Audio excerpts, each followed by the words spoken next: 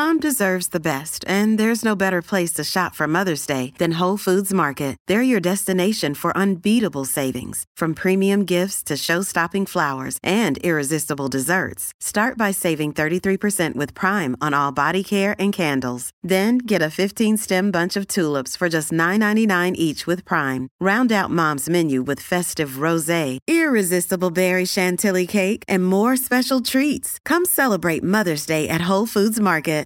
At Evernorth Health Services, we believe costs shouldn't get in the way of life-changing care, and we're doing everything in our power to make it possible. Behavioral health solutions that also keep your projections at their best? It's possible. Pharmacy benefits that benefit your bottom line? It's possible. Complex specialty care that cares about your ROI? It's possible. Because we're already doing it. All while saving businesses billions. That's Wonder made possible. Learn more at evernorth.com/wonder. Have you been feeling the pinch on your utility bills this year, or maybe at the grocery store? You're not alone. Canada has been hit with rising inflation, which has meant people are paying more for gas, food, and just about everything else. I'm Dave Breckenridge, and this is 10-3.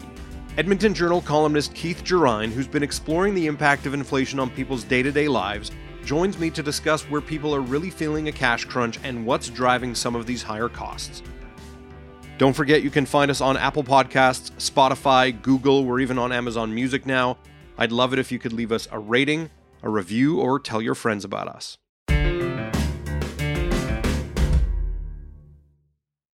So Keith, the Edmonton Journal's Groundwork project, which is kind of like a community engagement journalism endeavor, it's looked at a handful of items from its start, including the pandemic and its effects on schooling and seniors.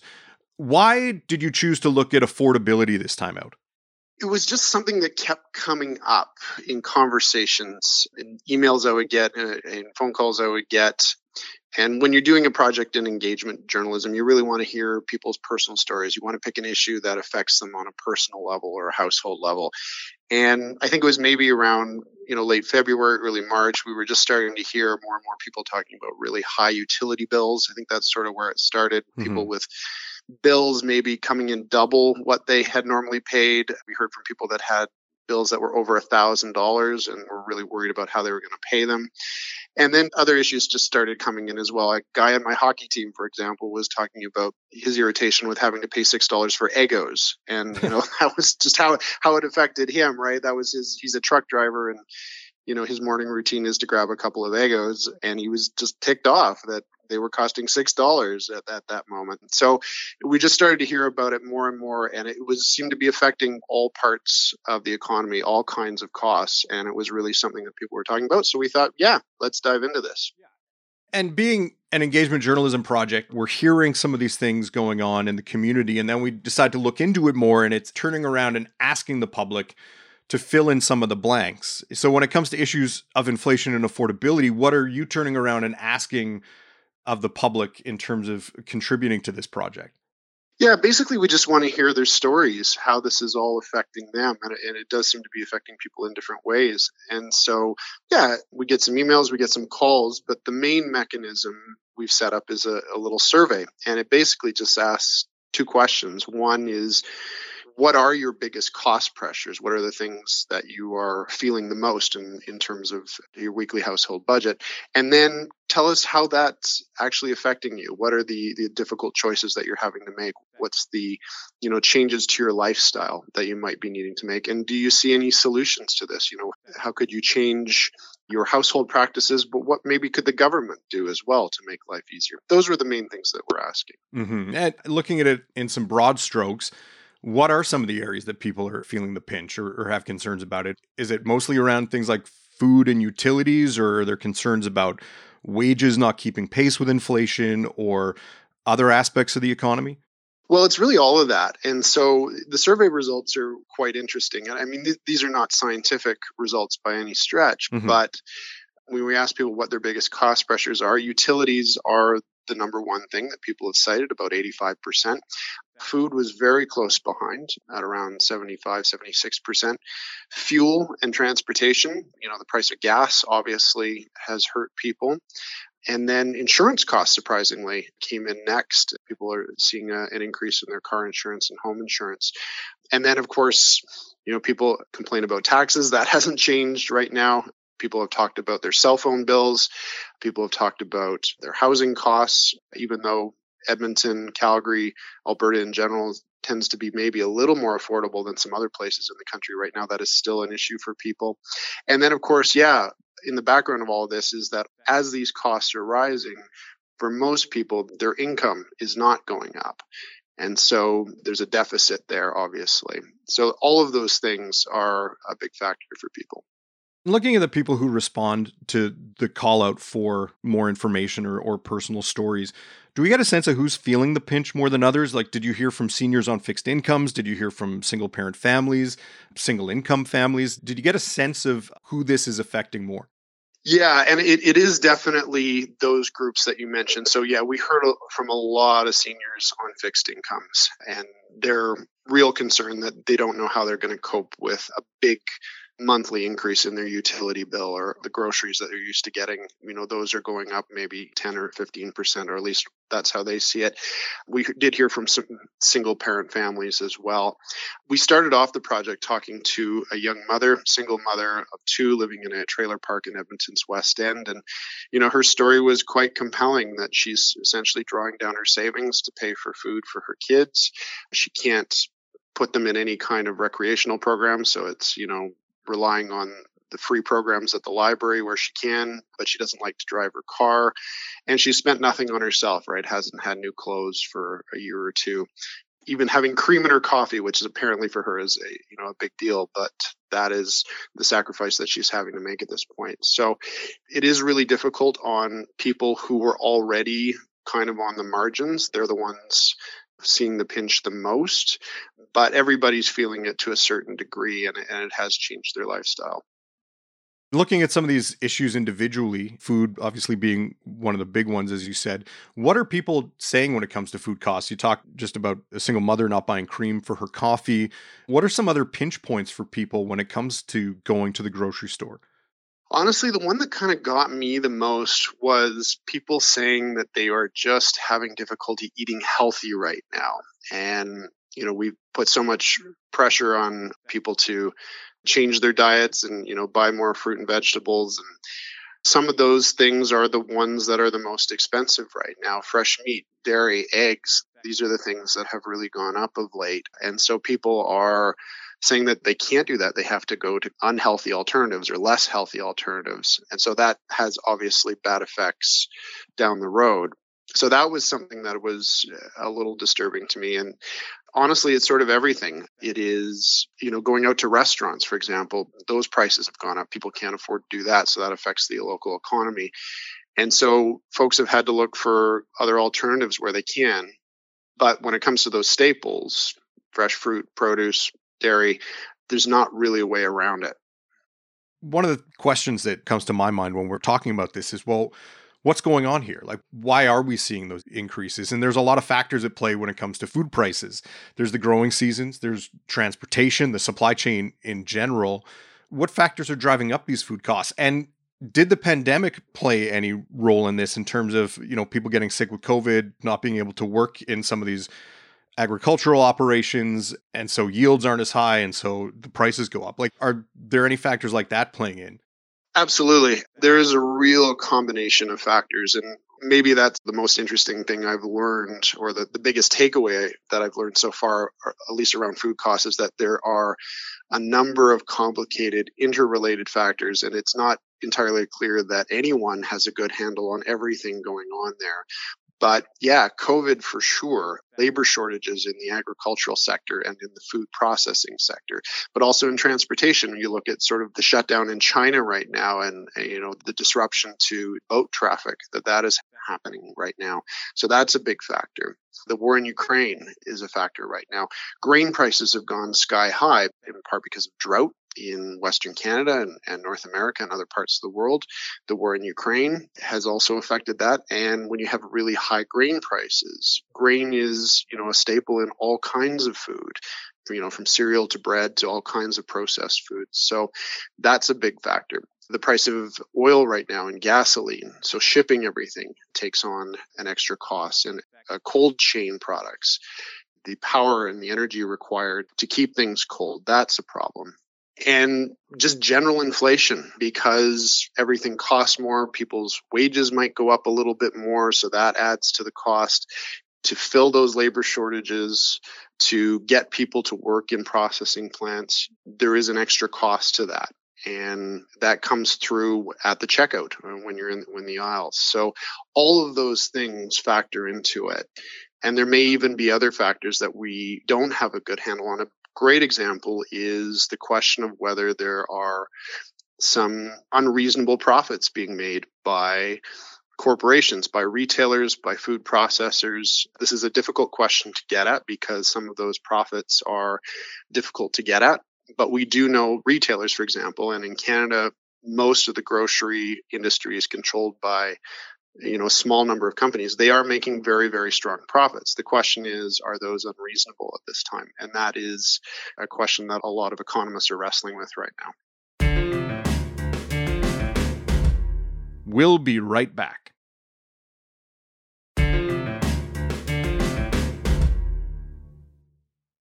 One of the things you mentioned was beef. We're here in Alberta, and there's a great deal of love for beef in the beef industry in the province.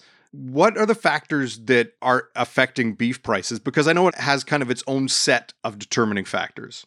Some of the factors are the same for any food. So I mentioned the grain prices, and obviously we have grain-fed cattle in Alberta. So high grain prices means that those cattle are more expensive to feed. Gas prices as well, if you have to transport cattle, which you do, because if you're selling it from a cow-calf operation to a backgrounder or a feedlot, you have to transport those cattle, so there's extra costs there. But a lot of the pressure right now, or a lot of the attention, I should say, is on the packing plants. And this is where a lot of the beef producers, the people who actually raise the cattle, are saying that we need to look a little more closely, because in Canada, again, about 80% of the beef processed in this country goes through just two packing plants, one in High River and one in Brooks. And those companies, although we don't know specifically how the Canadian operations are doing, but those international companies are posting incredibly high profits right now. And so the accusation has been that those companies are charging really high prices to consumers, but they're not paying higher prices for the cattle to the producers on the other end. And so right now, that's how they're making their profits. And there's some feeling that needs to change. The packers are not saying a whole lot at this point. And part of the problem is that we do not have good price transparency in Canada. It's a voluntary system, so we don't actually know what prices are being paid for cattle. In the United States, there is more mandatory price disclosure. So some extra transparency in Canada might help that, perhaps requiring more cattle to be bought at auction. But that's a dynamic in the beef industry, that relationship between the producers and the packers, that seems to be a real pressure point right now. What are people suggesting to help curb these rising food costs? Do they have solutions? Is it ramping up domestic food production? Is it government intervention? What do readers have to say, and what do experts have to say? Yeah, there's a lot of ideas out there. And so some of them are on the consumer level, and some of them are fairly obvious, buying in bulk to get some discounts, searching for coupons, going to discount grocers. I even got an email from a home economics teacher here in Edmonton about some of the ways that families can kind of reduce food waste in their own homes, some really practical tips. So there's some things that consumers can do to help themselves. But then people had a lot of bigger ideas, things that government might need to do. And they really range. So regulating food prices is one idea that came up. That we kind of have a little bit of that in Canada already, in the sense our supply management system for dairy and poultry and eggs, where essentially the government sets a quota on how much can be produced, and then the farmers get kind of artificially high prices, those stable prices in theory. And so there's some thought that maybe we could extend supply management to other foods in Canada. A lot of the economists don't like that idea, though, because potentially you force some companies to set prices that are unsustainable. And so they shut down their operations or cut their operations or don't have as much quality or variety. So it may not be great for consumers in that way. But that was certainly one idea. Another idea is to encourage more competition, try to get more retailers in the game and spread out some of the power there. And theoretically, more competition means lower prices. People did talk about ramping up domestic food production, and the economists, interestingly, were kind of divided on that. I talked to one who said, yeah, this is absolutely a good idea, not only to try and lower prices, but to provide better food security for Canada and maybe even to help our exports. And you could potentially do that with more commercial greenhouses or expanding farmland.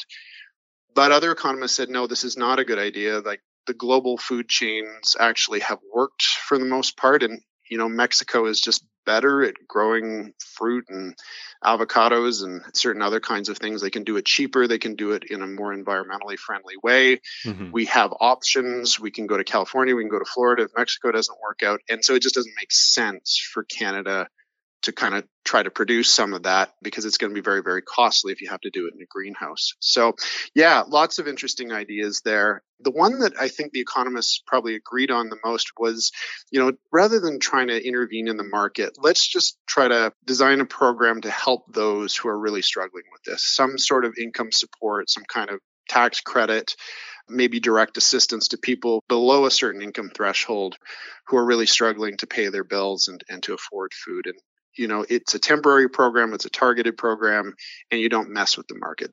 That seemed to be their best solution to this. Off the top, we talked about utility bills, and I mean, even with rising food prices, how prepared are people for unexpected jumps like this in their monthly household costs? Is this something that really puts a strain on people's bank accounts and their ability to have discretionary income or even necessary income? Yeah, my sense of it is people are not really prepared. And there's a statistic out there, and I can't quite remember the number, but it was something like a shocking number of Canadians, maybe close to 50%, were $200 or $300 away from having nothing in their bank accounts. And so you can imagine that when your utility bill comes in, it's double what you expected, or in some cases even triple what you expected. There's going to be folks who are in trouble for that, and they have to make some serious adjustments. And people have talked about drawing down their savings. People have talked about delaying retirement. People have talked about, having to take the insurance off their car and not drive for a while. Some really kind of painful stories like that. Somebody talked about taking money out of their kids' education fund because they had no other choice. That was the only sort of liquid income that they had. Absolutely, people have talked about less discretionary income, so they can't afford to go to a hockey game or go out with friends or to a restaurant, can't afford a concert ticket, and that affects the local economy.